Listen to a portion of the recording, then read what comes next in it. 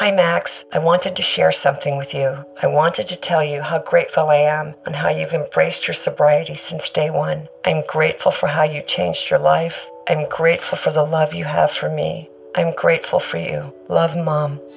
If your loved one is still struggling with addiction, you might not feel like you'll ever get to grateful, but we can show you how. At Caron, we've helped families overcome addiction for 70 years. So if your loved one is ready for something different, visit caron.org/lost.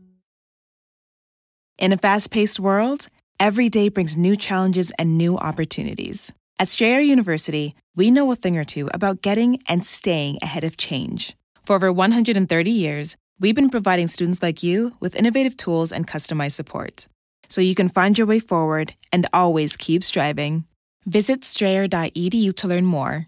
Strayer University is certified to operate in Virginia by Chev and has many campuses, including at 2121 15th Street North in Arlington, Virginia. Let the word go forth. Fool me once. Are you fired up? I'm not a crook. Are you ready to go? Shame on you. It's Abe Lincoln's Top Hat, hosted by Ben Kissel. Fool me, we can't get fooled again. Hey, what's up, everyone? How you doing? Ben Kissel here, hanging out with Travis Morningstar. Hi, Ben. Hello, Travis. How you doing? Pretty good. I wish I were in Tulsa right now. Sitting on the the rooftop of El Guapo's, right there on East First Street, witnessing. That's the only restaurant you know in Tulsa, and you've mentioned it 4 times now. Yes, I love El Guapo's. Go check out the chips. They have great chips. Check out the chips. I've said that before. It's right around the corner from the Tulsa Greyhound station, and it has a great view of a parking garage and, of course, the BOK Convention Center, where Trump will be holding a rally this evening. I've always said every restaurant that's good is near a bus station. Yes. I've said it before. I'll say it again. That's right. Donald Trump is giving his first, we'll call it a pep rally. He is performing in front of his adoring fans. I think around 20,000 to 40,000 they're estimating.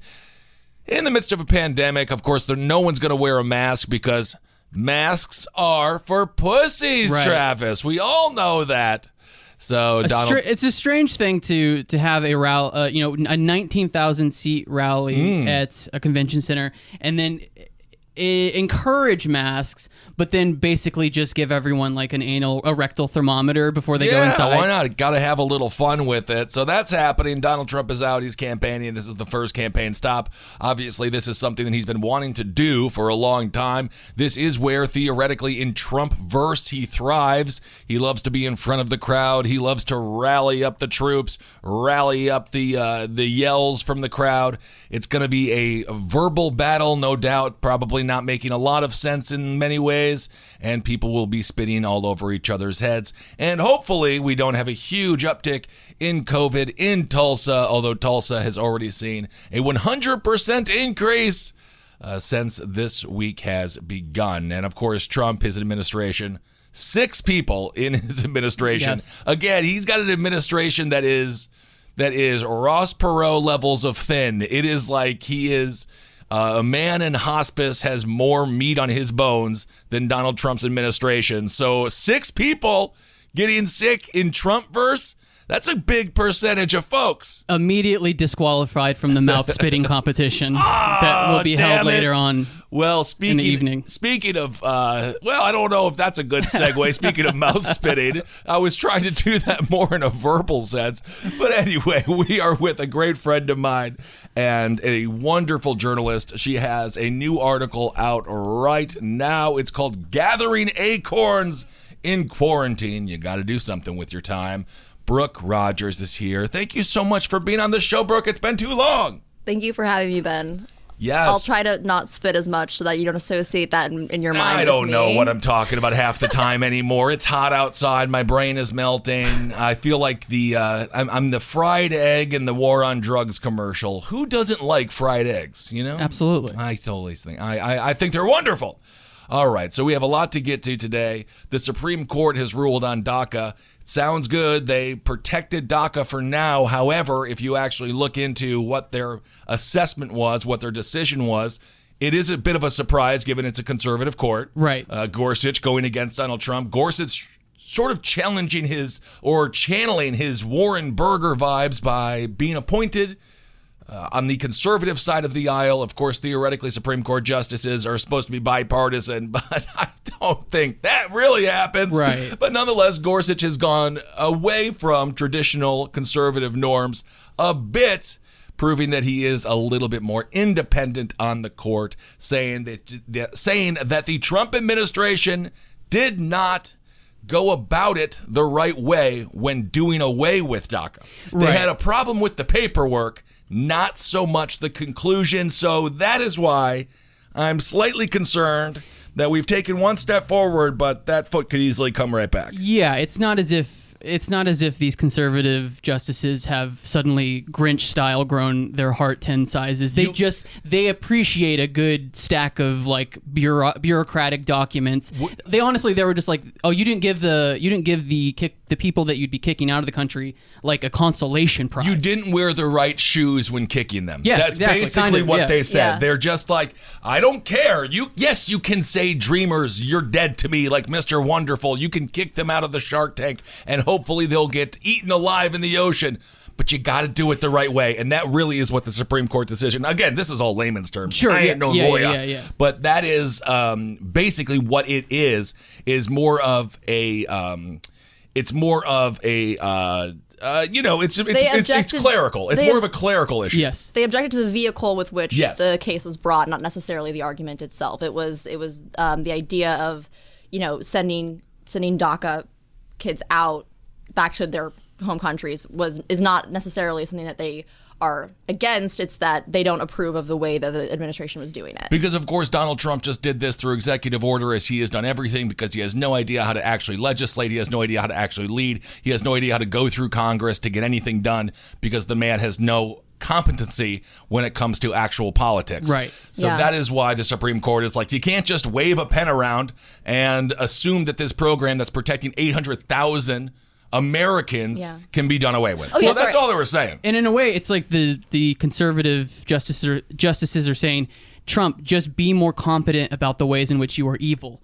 You need to like up your game about hitting all the check boxes, and then we can work together in lockstep. Just make Do it it easy legally. for us. Do it legally. Exactly. I said home countries. I want to say not home countries, because they are Americans. They were born here. They are Americans. People who or they were brought here by their parents at a very young age. So they are Americans. The idea is like they want to send them back to the countries that their parents theoretically the DACA decision, I think, was decided on this past Thursday, but then on this past Monday, the Supreme Court decided on a LGBT work discrimination case. Of course, this was on, we talked about this last week, trans rights were being stripped away by Donald Trump and the Trump administration. So thankfully, we have the stopgap that is the Supreme Court, where theoretically those people have not total political bias in the way that they judge. So yes, Travis, you can tell us a little bit about what happened with this decision when it comes to work discrimination. That was a surprising decision, because we didn't think that the conservative justices or a majority would fall with the liberal majority.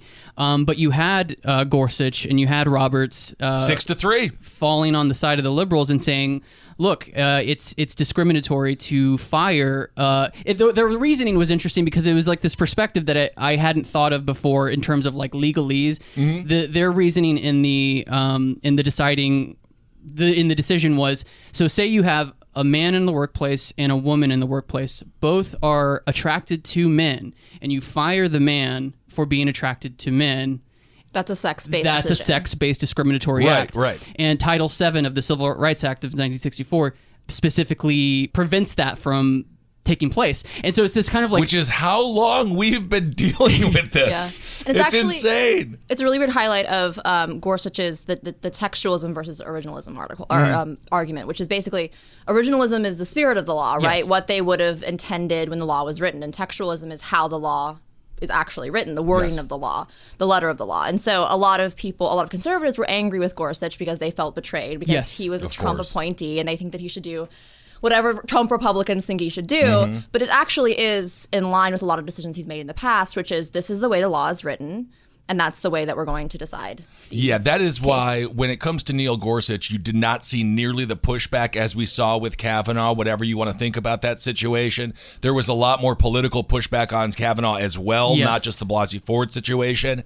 Gorsuch, much more in line with Merrick Garland. Merrick Garland, of course, was the Obama appointee that Mitch never took a vote on because he is nothing but a obstructionist when it comes to his job in the Senate. Gorsuch is somebody who I think was considered to be more reasonable. Right. He had bipartisan support. But as we're seeing, and I'll throw this up for conversation, with Kavanaugh, I think Kavanaugh's still pissed off. And I don't think I think Kavanaugh is going to end up maybe the most conservative Supreme Court justice in the history of justices. He is doing the job that he was hired to do, and he wrote his dissenting opinion doing a keg stand. Like, yes, so he did. He's fully on brand, doing a devil's triangle, right? And then, but yeah, Kavanaugh is doing exactly what he's supposed to do. Roberts is. I think Roberts always, in terms of his decisions so far, it's like he plays the long game when it comes to conservative laws going into effect. Yes. And then Alito's just hilarious to watch throughout through these past two decisions with DACA and with the LGBT work discrimination thing, because he is going through meltdown May. It's June, but Alito is going through meltdown May right now. Because he wrote a 100-page dissent. Yeah. He wrote some a of it, tome. Some of it included all caps and all like bold letters. He fucking let loose in that thing. He crashed the Supreme Court site. His dissent crashed it because he had screenshots that they didn't compress before they uploaded. So his dissent included screenshots of previous decisions. And when they tried to upload it to the site, it was like the files were too big. And he the rantings of a madman who also doesn't know how to use a computer. Just boomer-tastic at every and level. His whole thing was, opposite reading the text as it, sort of as it is, as you would read just any text. He spoke from the idea of like, that's not what they meant in Title VII of the Civil Rights Act. They meant something completely different. They didn't think about gay or transgender people. These people didn't exist in the minds of the people who wrote that Civil Rights Act. So who cares about them? Yeah, but who cares, right? Did gay people not exist in 1964? No, they were. The first gay was born 1976 when Jimmy Carter became president. Exactly. Liberace was the first gay. Yes, indeed, supposedly. of course. Yes. Supposedly. But yeah, so his reading of it was like, come on, like, these people didn't actually care about gay people like me. Like like me. You should read this as the way I would have read it. They which call is me like a throwback. Yeah, exactly. So those two Supreme Court decisions, the DACA one is good, yes. I don't know if Trump will have a chance to appoint another Supreme Court justice. That will be up to all of us in November. Right now, the polling data shows that Joe Biden is up by a few points, but I'm already getting my spider sense tingle. Do not get cocky. I was watching MSNBC, and they're like, look at Joe Biden is 46-44 in Wisconsin. And I'm like, we're not doing this again, okay? Yeah. I need to see over 50% in every single swing state. But I would almost prefer if they never show us any. The polls are tied. Yeah. So, Pokemon Go to the polls in November. Meanwhile, there's like footage of Joe Biden on MSNBC talking to like a 70-year-old couple, saying like, "Here's how to make a new marriage work." Like he's completely he's a regular. Did you see this? Pat Roberts. Where he was the one. He was like a. Hey, young man, get over here. And it's like a literal dying man. Well. And he's like, here's how to make you marry into a family where the wife has 5 sisters. And then, you never and then know. The guy's like, oh, really? Let me put on hold on, my glaucoma's acting up. And he's like, the reason why you marry into with a wife that has 5 sisters is because if that wife hates you, you got 5 others to choose from. That's seriously something he seriously said. Like, one of them will always love you. One will always Jill Biden has like 4 sisters. Well, because Bo, his son who passed away with brain cancer, his brother married Bo's wife. But that's hot goss and whatever. As conceptual, I hope that they're fine and whatever. They bonded. I don't know. Yeah. Because I must put on my Joe Biden defense hat every now and again. The way that he handled, ugly. That hat is like. Well, it is what it is, right? Just dusting it off. The way he went and met with George Floyd's family, the way he handled that situation. night and freaking day. Right, of course. So he handled that situation. I thought that was actually a political win for him. Didn't get that much press, but he was not just in the bunker. He got out of his bunker and he went and he met with the family. And I thought that was a really good example of the difference between he and Donald Trump. Of course, Donald Trump tweeting from the toilet a whole bunch of inflammatory things, attempting to start a race war, and of course, destroying our First Amendment rights so he could go have a photo up by holding the Bible upside down. Of course. So we also want to talk about, do armed security guards actually prevent violence in schools? We have some data on this now because we have a 20-year sample of armed security guards in schools. Travis, turns out they don't do shit. Right, yeah. They don't do anything. This is according to an article here from The Trace, and it goes back to 2016. So it talks about what were these guards doing in 2014 to 2016. Just a few statistics here that I thought were relatively interesting. Of course, in the this is actually 2018, I apologize. In 4 high-profile 2018 school shootings, by the way, that's 4 of them. Right. Those are the high-profile ones. Yeah. You got your B-team shooters, maybe you kill one, but we're talking high-profile school shootings. Attackers stormed the campuses despite the presence of armed guards. In all 4 cases, guards failed to stop the gunman from killing. So what are these guards actually doing? Well, it turns out they're mostly policing the students that are just trying to get an education. This was a paper that was published in 2013 for the Justice Quarterly. You know, I always get the Justice Quarterly. That's delivered right after my Penthouse, my Playboy, my Playgirl. And, I love to read it. It's light reading. I look at it for the pictures. You read it for the articles, right? I read it for the pictures, actually.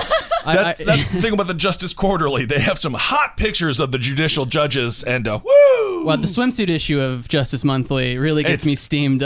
It's powerful. So they found in an investigation from, so basically that article was just talking about how the increased security, or so-called air quote security, has done nothing, and most of what they do is to enforce nonviolent or bring force against nonviolent students. So this is from January 2000. I know I'm throwing a lot of numbers at you here, but January 2016 to September of 2018, this was an investigation done by the Huffington Post. Police, and of course Huffington Post, I'm sure someone just golfed and whatever, but take this information.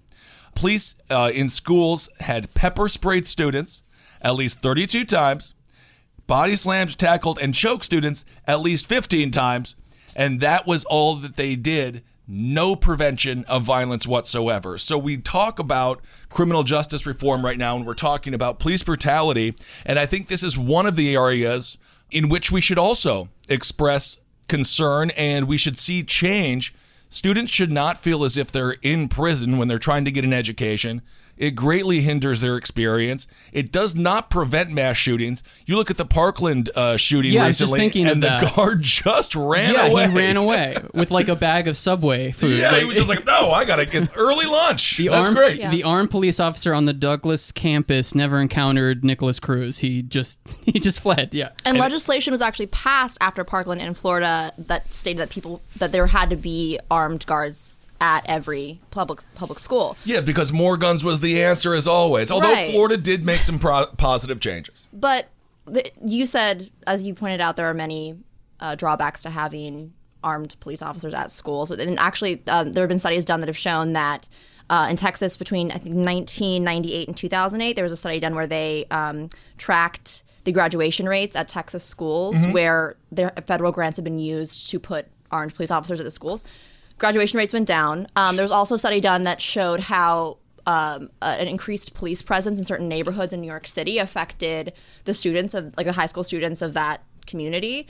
And almost always increased police presence meant that black males had a harder time passing tests, and they had a harder time focusing in schools. It didn't, and interestingly, that didn't affect Hispanic students or black girls, but it affected black male students, especially as they got older. And you can see if they are specifically the focus of increased police presence, it is going to affect their education. So we can see over and over again, obviously correlation is not always causation, but study after study show that the more police that are around, the more it kind of that presence actually detracts from their ability to absolutely educate themselves. It must absolutely rattle the nerves to know that there is an armed gunman outside the door, like, let alone just like failing the test. Like, what happens if I fail the test? Does that guy come in here and just start popping me in the head? I don't know. I mean, in a real way though, like, just thinking about these peaceful protests. Yeah. The very presence of armed police officers in the midst of such peace, almost always escalates. It almost always violence, escalates, and I can't imagine being just like having the normal pressure of getting a boner in class and like having to go to the chalkboard and then knowing that there's a man who could end my life if that boner offends. Well, and as we talked about last week, and I forget the name of the listener that sent the graph, but we've seen this massive increase in police funding, and our violent crime rates have gone up 0.2%. over the past, 40, 50 years, right? Since the 70s. So that was 73, I think that chart begins, and then it ends in 2017. So it also hasn't shown that an increased police presence on the streets have a positive effect when it comes to decreasing crime rates. I would argue that it probably increases crime rates because these officers have a job to do, and unfortunately, that job entails a quota system, which is devastating to a lot of these people. I think this point has been made a lot in the past couple weeks. You have so many cops with so much weaponry and so much, like, I guess, tactical training, I suppose, and then you have them responding to like a homeless person vomiting on the street. What are they supposed to do with that? They don't have training for that. They don't have training for that. So everything becomes, when you have a hammer, everything looks like a nail. And when the only tool you have is punitive, every problem, there are no solutions except for a punitive solution. Absolutely. Tell me more about that punitive solution. Have you heard? Sling TV offers the news you love for less. Hey, wait. You look and sound just like me. I am you. I'm the same news programs on Sling TV for less. You mean you're me, but for less money. A lot less. I'm all the favorite news programs and more on Sling TV starting at just $40 a month. Everything great about me, but for less money? Which makes me greater, don't you think? Get the news you love and more for less. Start saving today. Visit sling.com to see your offer. Sling. In a fast-paced world, every day brings new challenges and new opportunities. At Strayer University, we know a thing or two about getting and staying ahead of change. For over 130 years, we've been providing students like you with innovative tools and customized support, so you can find your way forward and always keep striving. Visit strayer.edu to learn more. Strayer University is certified to operate in Virginia by Chev and has many campuses, including at 2121 15th Street North in Arlington, Virginia. This is according to a Giffords study. Giffords talks about schools and violence, and this is something that they have focused on for a long time. They found that police have mishandled guns or allowed students to get their hands on their weapons around 60 times. The National Association of School Psychologists have argued exactly what Brooke was just saying, that armed guards increased student fear rather than making them feel safer. This is according to a spokesperson for that group. He says it creates a mindset of fear. So this is one of the areas that I think we can try to address in the grander conversation that we're having about the militarization of police. Obviously, and the school to prison pipeline. And the school to prison pipeline, great point. And of course, we're not even touching yet on prison reform, on bail reform. We haven't even gotten there yet in these few weeks. I mean, we've been talking about criminal justice reform for a decade, but this is one of the areas that I haven't really seen mainstream coverage on. Yeah. And this is something that affects all of our children's lives. I don't got no kids, but this affects our children. And I really think as we see more and more violence in younger and younger ages, I mean, you look at you look at Sandy Hook. I mean, my God, we're talking about 8-year-olds here. There's armed security guards in middle schools now. It's like before, and this is just I'm old, but I remember 1999, 4/20, 1999. I was getting stoned. That was Columbine. Yes. After Columbine, this stuff really changed rapidly, and we've just seen an acceleration of these programs. Yeah. Schools are getting more funding, but it's not going to education. That's why we spend more per child than any other country, and we have horrible standards when it comes to our education. I went to a high school where every day you entered and you had to go through a metal detector. You're guilty. You had to get checked for a gun or a weapon. And there's some weird psychological thing that I'm thinking of where, have you ever done that thing where you walk through a doorway and you suddenly forget what you were going into that room for? Yeah. Sure. There is some kind of like walking through a portal and having your whole like mind reset by something like by a walkway. So walking through a metal detector that is the sole purpose is to like find the weapons you have hidden on you sets the tone for the day. And it is not a tone of learning or broadening your horizons or making friends. It's a very grim gunmetal gray day that you've set for yourself. Right. Right. It's about the environment that and the expectations that we're setting for those kids. Exactly, when we have armed police officers and we have, scanners and they're searching your bag. I remember actually I had a very, very small taste of that because I took my ACTs in Brooklyn. I moved to New York when I was a teenager and I hadn't taken my ACTs yet. So I ended up going to this school in Bed-Stuy to take my ACTs. And we got put in this line and we just got shuffled through metal detectors, and then they pat us down, they took all of our stuff out, and this could have been just because it was an ACT day or whatever. Right. But I remember thinking at the time, this is like, how does this get you ready for a day of learning? How does this, it's dehumanizing. All it does is tell you that, we don't trust you. We expect you to be on your worst behavior, so we're going to treat you like that. And then, especially when you're a kid, how is that supposed to tell you that, we are rooting for you? Yeah, absolutely. You're not getting a high five, or, an owl with a graduation cap on isn't saying, right. We expect you to learning is a hoot or something. We expect you to be a delinquent, and we're going to treat you like a delinquent. Yeah, and then we're going to be surprised. Learning is a hoot. When you act out. This is according to a criminologist group at the Texas State University. It's called ALERT, ALERRT. They studied 160 incidents where guns were brought into a school and violence occurred. Lethal force from police or bystanders is brought to an end less than a third of active shooters. In the 25 shootings in the ALERT study that targeted schools, none were brought to an end by armed staff, guards, or police. These shootings were commonly ended when the shooters were restrained by unarmed staff. So the data does not support having guns in schools, and I really wish we could have a conversation that isn't so basic and so dumb when it comes to Parkland occurring, and then the conversation switches to arming teachers. Yeah. As opposed to what we all know. This is the whole thing we've been talking about with this sort of not to be cliche with the 1984 stuff, but just the for example, the Alone Together ad campaign, which drives me insane because I am alone. I'm alone. I got my dogs and I am not together with anyone.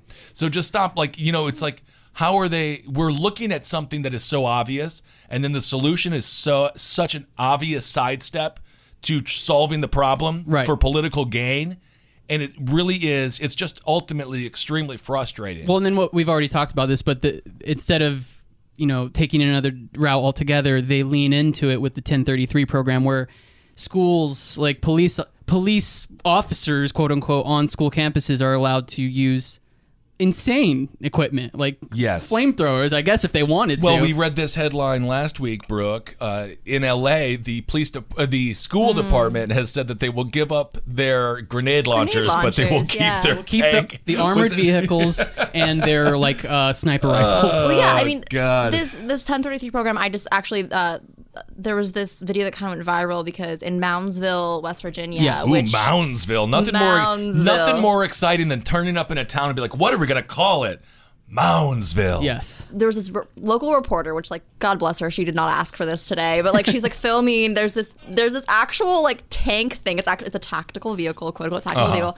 It's being rolled out, and she just tweets it, and she's like, "How did the local police department get this tactical vehicle for free? I'll tell you about it later." It turns out how they got this for free was the 1033 program, which is the federal program that puts the Pentagon puts military grade weapons in the hands of Barney Fifes who have no idea how to they carry their one bullet in their pocket and suddenly they have a tank, and it's which the Obama administration did halt, and of course Trump immediately reinvigorated. It's just it's this idea that it's the Moundsville Police Department. By the way, 19 cops. It's 8,000 people in this city. Oh my God. They had 229 reported crimes in 2018, and 212 of them are property crimes. They had 17 violent crimes. So a city where the majority, it's a tiny population, right? Right. So it's like one neighborhood in Brooklyn, and the majority of crimes are property crimes. Why do they need? It's the vehicle they got was something like, it was a mine resistance ambush protection vehicle, and it's like where are you driving over mines? Like why do you need a tactical Maybe you vehicle? can drive it on the beach and try to get coins. Yeah, it sucks up mines and then shoots them into the faces of people who don't mow their lawns. It's all property there crimes, we go. right? Yeah. It's like a theft. Homeowner association crimes.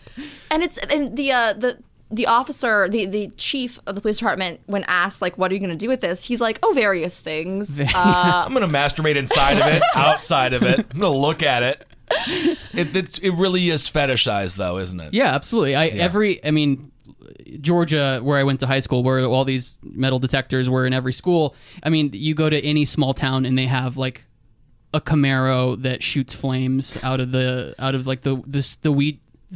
windshield wiper fluid area of the car. Why are we rolling tanks and grenade launchers into Mayberry? Like, why do these small towns that nothing is happening and need military grade weapons? It doesn't make any sense. I think it's the same reason why cops have adopted the Punisher logo. You know, like it is they're filling that role. Yeah, they're expected to be these Punishers. I was walking down the street and I saw the American flag next to the black and blue cop flag. Yes. The fact that people aren't upset about that, like, that is so much worse than kneeling in protest of police brutality, wanting a better America. It is so offensive to me they just redid the flag. Yes. And we're supposed to be like, thank you. You can't just rebrand the country. You're not allowed to do that. You made the flag of the police state? Like, yeah, you literally made the flag of a police state? You can't do that, right? No, they can't. I don't know what horror author is, or practicing horror author is creating this stuff for the cops. But you cannot script. If this stuff was a John Carpenter movie, Escape from America, Escape from LA, Escape from New York, just get out of America altogether. You would be like, no, this is a really fun action movie. Where's Roddy Piper? But it's just real. Well, and it's less salacious and less entertaining than that, because it's these people who, I'm not saying anything new. It's the people who got like really bad SAT scores and never went to college and find themselves grasping for power in a small community, and then they find themselves in a treasure trove of weapons and vehicles made for like G.I. Joe. And of course, just to clarify, we do understand, we do a true crime show. Crime is real. Crime does happen. But the point that we're trying to make here is this excess in policing, this excess in military grade equipment has not decreased crime. It's not working. That's the problem. Yeah. Police forces are not the army, and they shouldn't be treated as the army. Exactly. If we just had one Dog the Bounty Hunter per town, I almost think that might suffice. Sure. I think you give him like a jetpack, and you want the Rocketeer. We want the rocket. Yeah, okay. I want the Rocketeer with a mullet, though.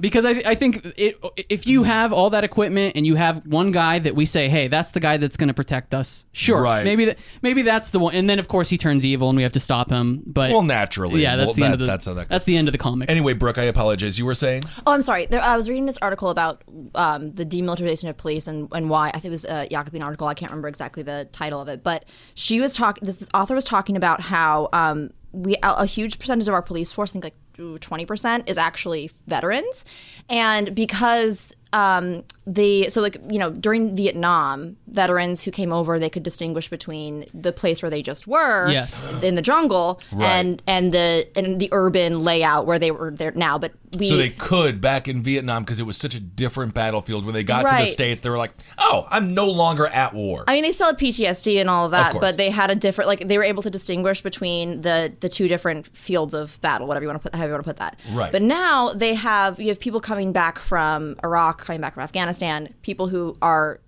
severely traumatized, and then they're kind of funneled into the police force. Well, that's a great point about urban warfare, right? And that is something that I didn't even think about. I would imagine it would be difficult to flip your brain. I was talking with someone who was a soldier, And he was saying that New York is very triggering for him. Yeah. Because he just, every time he walks, as a matter of fact, maybe it was my friend Samana or Bobby's friend, and he just said he can't be in New York because the buildings trigger him. Because, well, especially now since they're shooting off like fireworks. I was on Juneteenth. Every I was at a night. fireworks show yesterday for Juneteenth. Hello. Emancipation Proclamation. It did not end slavery, but it tried. That's the point of Juneteenth, yeah. I know, but everyone's like, it's the day the slavery was ended, and it's like, well, all right. For Texas. That's up for debate. Texas. I learned about Juneteenth from an episode of Atlanta. That's See? how with A it great I am. show. That's how Yeah, white people are truly. supposed to learn things. Of course, Donald Glover. Glover, a great guy, wonderful man. I love those fireworks yesterday. I love them. No, it's like You don't like the fireworks because you're being a negative it's Nancy. like being in like Iraq in 2003 or something. Yeah, but it's like, fireworks. It's not real guns. Listen, any other point, I would probably like them. Right now, when I'm literally like after the protests and all the clashes between Yeah. like all the police on citizen violence, I'm like, I don't want to hear that right now. Well, It sounds like gunshots. I'm getting very sleep deprived, and I'm starting to almost believe like, is this from? I'm getting conspiratorial. I'm like, is this actually from people, or is this from like, is this like a sound cannon type? It's from people. Is it made to make me go crazy? No, Maybe it is. Because it's happening in large metropolitan areas all across the LA, country right now. it's happening. I think Philly, it's People yeah. having fun. Chicago, all through the night. Who is this like coordinated? You gotta have fun with it. I thought it was I a love protest fireworks thing show. at first, It and then can't I be. was like, it was like 4 a.m. They were still shooting fireworks. I was like, this can't be happening, right? Who is having this much fun at 4 a.m? I was having shooting fun off yesterday. Roman candles. I saw a lot of great fireworks yesterday, and I had a great time. And I had a sparkler, and I that's sparkled with it, and I cute. was like, I got a sparkler, and I freaked out, and I loved it. So I'm team firework. Although he's fine after midnight, lay off the fireworks, Well, but look, Travis has to sleep. No, I hate to bum you out, but it's causing a lot of dogs to have like PTSD. I know, that's why I didn't You like gotta think Occupy of Wall the Street. dogs. I didn't like Occupy Wall Street because they scared my Chihuahua Gidget. Why did you walk your dog through Zuccotti Park every day? Because I was working on Wall Street. That's where the dog lived, and I had to go to Out of my way, Gidget. hippies! I have a French Well, they poodle. scared my Chihuahua. Sorry. Gidget was a Chihuahua, and Lily was a Maltese, and I was walking both of them. And then there was a huge march down the street, and I said, I don't disagree with all of the message, but you're scaring my dogs.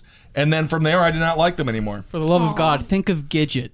Think of Gidget. Seriously, if you're doing something that scares a Chihuahua, maybe you need to rethink what you're doing. I think everything scares a Yeah, I Chihuahua, think right? life scares a Chihuahua. No, nothing scares a Chihuahua. That's the whole point. The Chihuahua. You didn't know. Have you not seen Beverly Hills Ninja 2? Or no, Beverly Hills Chihuahua. Yeah. Beverly Hills Chihuahua 2. I have seen Beverly Hills Chihuahua probably more times than I need to I've only because seen of you. Warrior. I've only seen Because of the you. sequel. Yeah, the Beverly Hills Chihuahua 2. Chihuahua 2. That's what I'm talking about. Yeah, That's the Chihuahua Warrior narrative. yeah. Beverly Hills Chihuahua 1, it's a little too fluffy. Beverly Hills Chihuahua 2, you're really getting into the Chihuahua Warrior. I into, think like, by the- the third time you made me watch it, I liked it. But I think I was It's incredible. I think I was brainwashed at that point. Funny because I can never tell if Ben is serious about these tangents. No, 100%. He's got the DVD box set of serious. the Chihuahua Warrior. I'll watch it right now. I'll end this show right now. We can watch the damn thing. All right. So that is just a little bit further conversation on policing, focusing more on schools. I say we get rid of the guns in schools, get rid of armed guards, get therapists in schools. We need more What of about those. that? More school counselors. My friend is a school counselor out in, his name is Josh. Great guy out in Colorado, out in Denver. I was just speaking with him.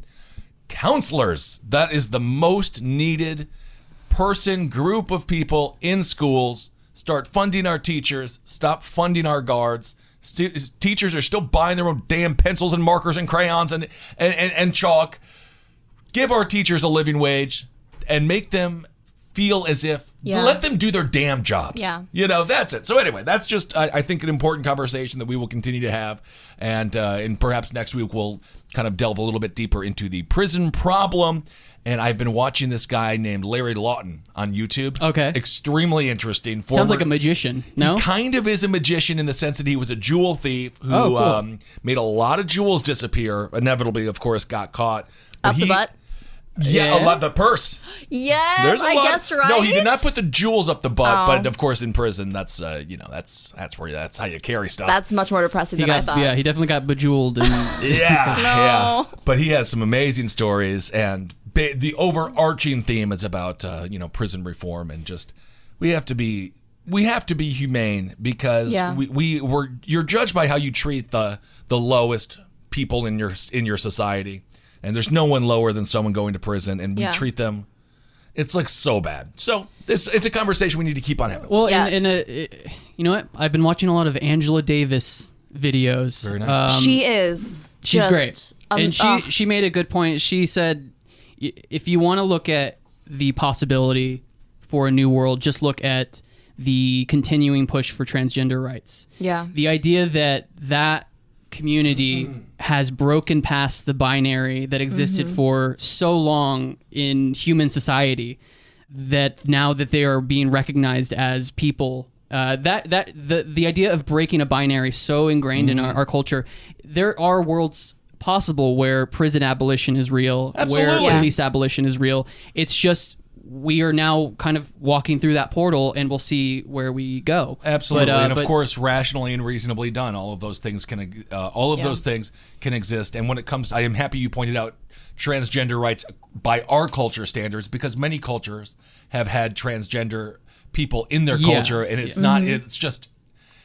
It is a cultural thing. Yes. This is fine. People are allowed to do what they want. And the Overton window for our society is quickly being pushed, and that's great. And we can have a conversation about athletics and what does that mean. Should someone who is transgender, transitioned as a senior, formerly a male, a junior in high school, now should he be running, against women on the track? We can have these conversations. I think because this is like where the right is just like they're trying. That's their favorite. That's topic. their favorite thing, and I'm like, okay, we can. But ultimately, that takes a back seat to the idea: is this a person? Exactly. Yeah. We have to get to acknowledging humanhood, and then we can address these issues. But right now, we're in a situation where they're second-class citizens, and that's just not. It ain't right. Planning an international trip and want to learn the language of your destination? Then check out the language learning program Rosetta Stone on desktop or as an app. Rosetta Stone is designed to immerse you in the language you're learning. Plus, the True Accent feature even gives you feedback on your pronunciation. Don't put off learning that language. There's no better time than right now to get started. For a very limited time, listeners can get Rosetta Stone's lifetime membership for 50% off. That's 50% off unlimited access to 25 language courses for the rest of your life. Redeem your 50% off at rosettastone.com today. Packages by Expedia. You were made to be rechargeable. We were made to package flights, hotels, and hammocks for less. Expedia. Made to travel. All right. Well, speaking of not right, there's a new book out. Yes. Oh, my God. The Mighty Mustachio. This man is a psychopath. John Bolton. He has a new book. It's called The Room Where It Happened. All right. He got a $3 million payday. John Bolton, the big news that he's breaking is basically what we all know. The reason Donald Trump was impeached with Ukraine was because he was like, yo, get some dirt on my opponent and I'm going to help you out. Going to give you some cash, going to get you some military goods. He did the exact same shakedown with the Chinese, with Xi Jinping. Nothing really new here other than the fact that we know for a fact now that John Bolton didn't say shit when this was happening in real time in front of him. He was busy wiping the crumbs out of his stash. John Bolton is a man who, I understand that now he does not like Donald Trump, but this is one of those irony cases, much like Ann Coulter. They don't like him because he's not crazy enough. Yeah. And Donald Trump's batshit. So he doesn't like him because he hasn't gone to war. And Coulter doesn't like him because he hasn't deported everyone. So just because these people don't, and I just want to remind people of this, and George W. Bush, he's a war criminal. Just because those people don't like Trump doesn't mean that they're good. No, absolutely. So John Bolton is a schmuck, and he wants a payday, and he had a chance to be like, yo, Donald, that's completely immoral, unethical, and a complete violation of trust, of the American people's trust. You're supposed to be acting on behalf of the people, not your freaking little political gain and your business interests. So John Bolton didn't say anything, and now he got a payday to write a book. He seems absolutely comfortable with the idea that everyone despises him, which I had to admire a little bit. I mean, his whole thing in the book is like, Yeah, Trump at the last minute decided not to bomb Iran like into a crater. Like, well, what a he pussy. He refers to people who like China, and this is his word, so don't come at me. He calls them panda huggers. Wow. That is it's literally in the book. What the hell? So he calls people who are pro-China. I'm like, okay. He used to be on a show that I produced called Red Eye, and it was on 3 o'clock in the morning, and John Bolton was always on there, and it was like, it was really bizarre, because he is like, he's mildly charismatic in a very strange way, and then you start talking about policy. And this man was in charge. He was in the UN with the Bush administration, and he wants to just do away with it. He wants to just completely revert to total isolationism, which I think is one of the areas that he and Trump get along. Right. Specifically, I mean, I think he's maybe a little bit more free market than Trump, but he loves the idea of nationalism, isolationism. Getting out of like. But he's very imperialist, right? He's very imperialist. He was pro Donald Trump doing away with the arms deal. We just got out of another arms deal. Basically, the next president and the president after that is going to be dealing with another arms race. Yeah.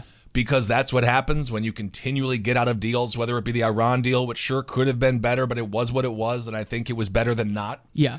Bolton is like he's like an American supremacist. He's so comfortable and so hungry for the idea that America will be the police/bully of the world. But the problem with that is I am an American. I believe, America's a great country. It can be better, and it has to be better. But the problem with being like an American supremacist, as you put it, is that what they're doing is actually bad for the country. Yeah, absolutely. Like when you pull yourself out of the world, you're ceding power. You're creating a power vacuum. You look at what's happening in Syria. The Russians are running roughshod. He's trying to recreate the old Soviet Union, and we basically just gave him a solid ass portion of it. And now that I'm against us pulling out of Syria. But when you leave, but that's just an example, and we're talking now not in the war side, but more in the peace side. Yeah. When you vacate all of these arms treaties, when you get rid of, when you want to pull out of the WHO, when you want this country to no longer be funding, multinational sort of agreements. Someone else is just going to take over. Yeah. Well, it's most likely going to be the Chinese. We saw that with the Kurds, right? When we pulled out support of the Kurds, Russia just swept in. Turkey backed by Russia, Erdogan backed by Russia, completely swept in and claimed power over that area. The Kurds were our ally, and they're a good group of people, and we completely pulled support.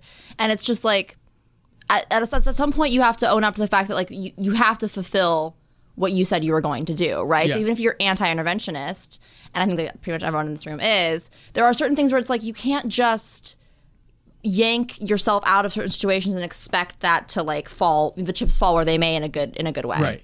And I'm just smiling serenely thinking about this screenshot that I see from time to time on Twitter of John Bolton on the set of Red Eye, sitting right next to Nick Mullen from Cumtown. Sure. Do you remember this? Yeah. Do you remember this? No. It really puts things into perspective. I did the panel with him a few times. Not Mullen, but Bolton. He's hung out with some of the greater podcasters out there. I know. It's just such a funny... I think Nick Mullen's hilarious, but it's just funny to see John Bolton very like bemused just sitting right next to this guy who has a podcast called Cumtown. It really is insane, right? And KT McFarland, who is high in the security world, these people, once you meet them, you're just like, you're the ones in charge? Yeah. Like, wow, this is what gave me hope. This is like, I can do whatever the hell I want. This moron's in charge? Yeah. This weird-ass dude who wasn't even allowed in the Trump administration because of his facial hair at first.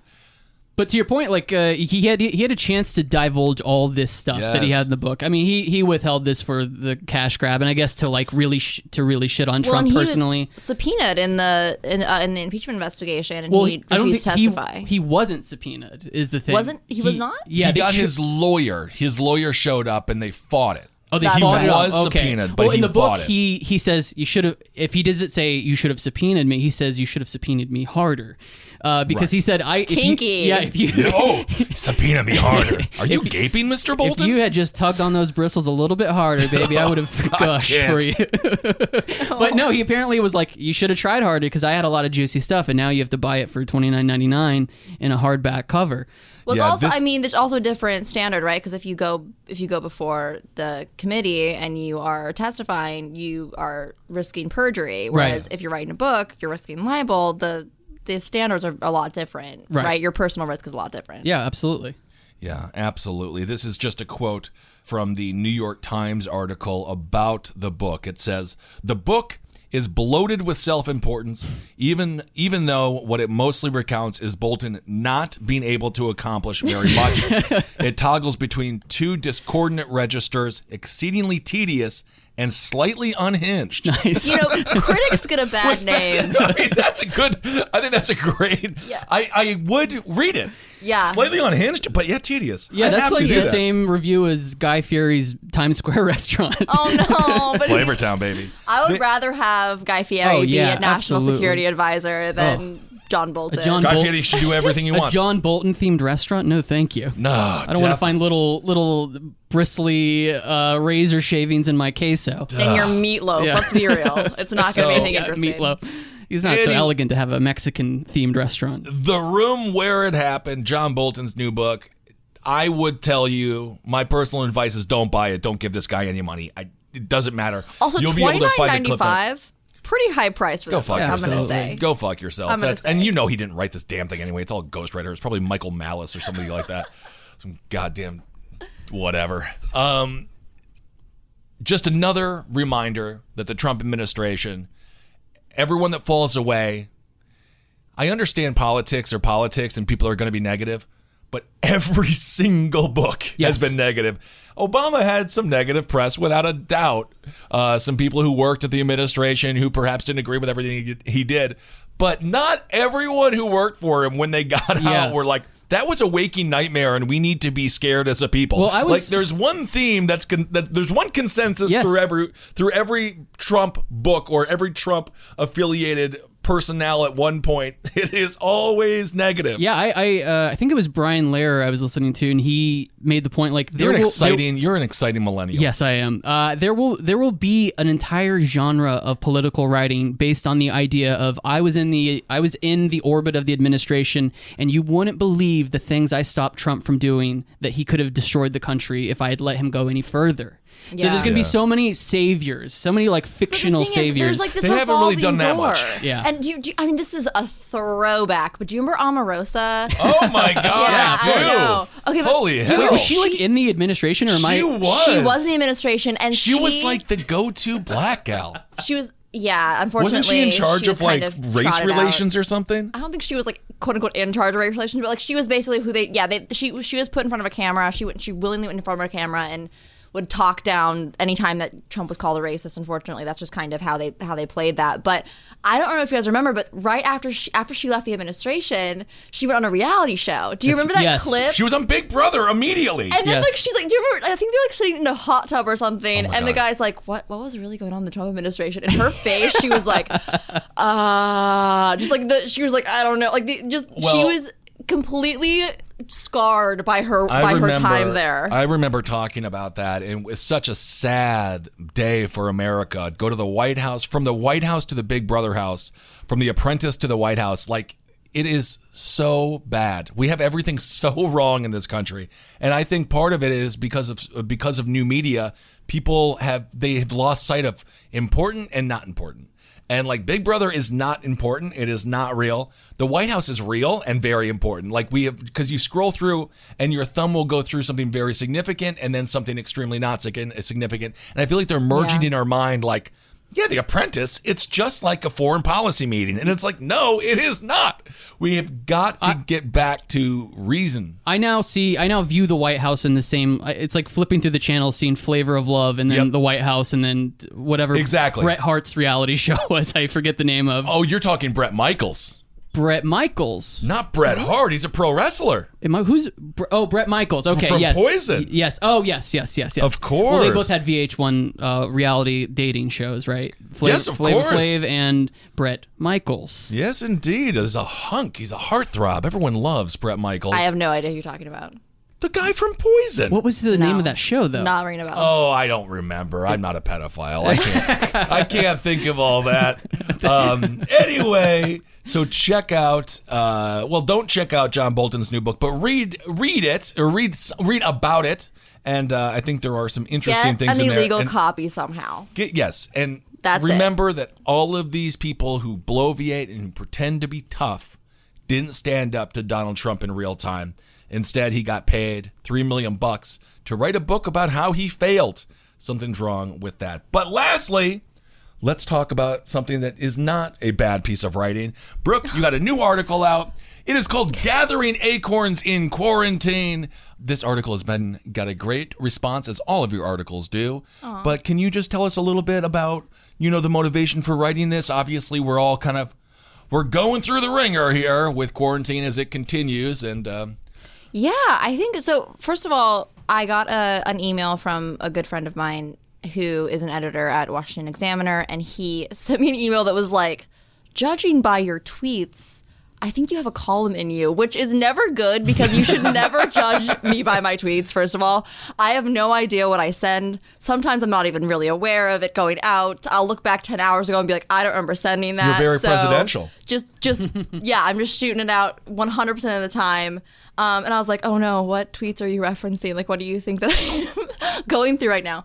But it turned out to be, I started writing about the fact that it seems like a lot of people who I know and love were kind of leaning on self-resilient hobbies. Yeah. Baking and cooking, and some friends I had, like I referenced this in the article, but I have a friend, Kate, who Ben knows. Yes. Her and her husband started growing tomatoes in the window of their 24th floor apartment in Harlem, and they're blooming now, and they're really pretty.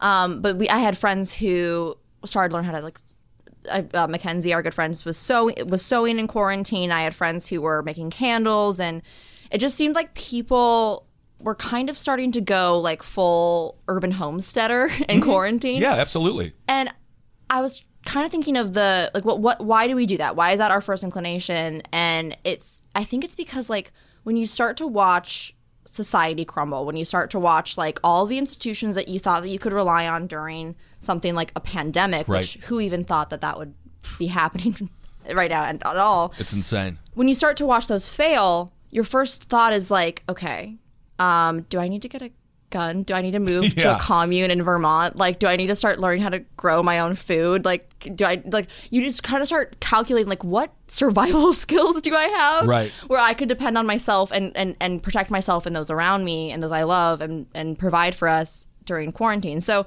I started writing about that a little bit because me and my roommate, Sarah, who is, again, a mutual friend of ours. Sarah Lyons, she's been on the show before. Yes. Lovely human being. Adore her. But we started pickling and making sauerkraut, like making preserved foods, and we like bulked up on our like first aid kit and stuff like that, right. Just because there's something so comforting about being able to protect yourself and provide for yourself right. in times like that. Yeah, that was the base of the piece. Well, and I think also, and correct me if I'm wrong, but when we see total lack of leadership, it forces you to be more self-reliant, right? Absolutely. I think that, and the thing is, like, we look at our government's response to this pandemic, and on both a local level, I mean, Cuomo and de Blasio, just in New York, to use as an example, didn't close schools until like a week after most other states had closed schools down. Cuomo put everyone that was sick initially into elderly homes. Yeah. It's like the worst possible place. And that's what annoys me so much, where people are like, he's handling it great. I'm like, he gives press conferences where he's kind of handsome, I guess. But he sent them to places where the most vulnerable people live. He prevented nursing homes from turning away residents who had tested positive for quarantine, basically causing the spread of COVID in those nursing homes. Yep. And yeah, also de Blasio in March was out telling New Yorkers, this isn't going to affect your life. Like in early March, he was like, just keep going out, keep living your life. Like, don't worry about it. Everything's gonna be fine. And then like 13 days in, we were shutting down the city and state. So it's just, I think people look at that and it's like, if you have leaned on the idea that the government's going to handle it, you know, the local and federal government, they're going to take care of it. It's going to be fine. Like, there's going to be healthcare. If all that's crumbling and you're like, wow, no one in power is handling this well. Right. Your survival instinct's going to kick in at some point. Yeah. Yeah. You got to get to pickling. So read that article, Gathering Acorns in Quarantine. Of course, a reference to one of your favorite people in the world, Jack White. It's a White Stripes song because I also talk about anxiety and how that informed my view of the pandemic. And I think a lot of people have anxiety, especially right now. And it's a big moment for mental health and figuring that out. So Little Acorns is the song, and that's the reference in the headline. So check out that article again, Gathering Acorns in Quarantine. Brooke A. Rogers. Well, thank you so much for coming on this show, Brooke. Thank you. Everyone loves to hear from you all the time. And thank you for having me. You have Exceedingly Persuasive. This is a podcast that you do. Yeah, I have a podcast, political podcast with my good friend Mackenzie Brennan, who is a Supreme Court lawyer. We talk about politics and culture and all of that. I talk about the kind of the cultural side, and she talks about the legal side. Exceedingly Persuasive. It's XX Exceedingly Persuasive. And then you can check me out on Instagram at Brooke Angeline and on Twitter at BKE Rogers. And I usually link my writing there. So yes. All right. Travis, anything else? You good? Yeah, I just noticed something really stupid is the CARES Act, all that, the PPP, the Paycheck Protection stuff. That had like a question, like the party goes to a question mark as far as like when those benefits were allowed to be pulled out as loans. They just announced 2 days ago that June 30th is the last day you're allowed to pull out the remaining $150 billion in the Paycheck Protection Program. If you do not get that money, they keep that money. And that is the end of our aid. Well, there you go, folks. June 30th. As we go into... Which sex workers have never been able to tap into, by the way. So they're doubly fucked. Exactly. So, I mean, there's so many cases of, your Shake Shacks that have pulled out millions of dollars surreptitiously. But that money is going to go away if you do not pull it out. So start a business, be affected by the coronavirus, and get that money because they are going to just let it be absorbed back into the body politic. It's going to be going to Nestle or something like that. Yes, the Kennedy Center. We're going to throw a couple more million at the Kennedy Center. Absolutely. Well, they need to be entertained, these wealthy people. And they dropped this. It's insane. They dropped this expiration date 2 weeks before the expiration date. That really is insane. That is so nefarious. Thank you for that. Yep. So hopefully no one is dying in Tulsa right now. Kayleigh McEnany from Fox News, she's now the press secretary. She says no masks for me, and so no masks for anyone. And we'll see. They've enforced an 8 p.m. curfew in Tulsa, but only for protesters. If you are wearing a Trump hat, this has actually been insinuated. If you are wearing Trump gear and you are support of the convention, you will not be harassed by police. But as I just saw in a video posted on Twitter, if you are wearing Black Lives Matter gear, you will be arrested. Hey, all right, you'll be targeted by the police for your political views. Isn't that anti-American? Can't give this man 4 more years. That's all I'm saying, because the fascism is in its kicking into infancy high gear right now. But you got to check this is baby fascism, so you can imagine when this thing becomes.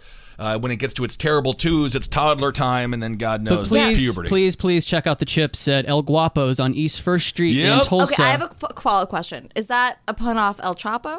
No. It means the handsome. Yeah, it's from the handsome guy. Three Amigos. The handsome guy. It's a comedy that's a little bit above before your time. Somebody's never been called a handsome guy before. Yeah, obviously. I have never been called a handsome guy before, unfortunately. Well, you are a beautiful man, a beautiful woman, and a handsome guy you are, Travis. Thank you.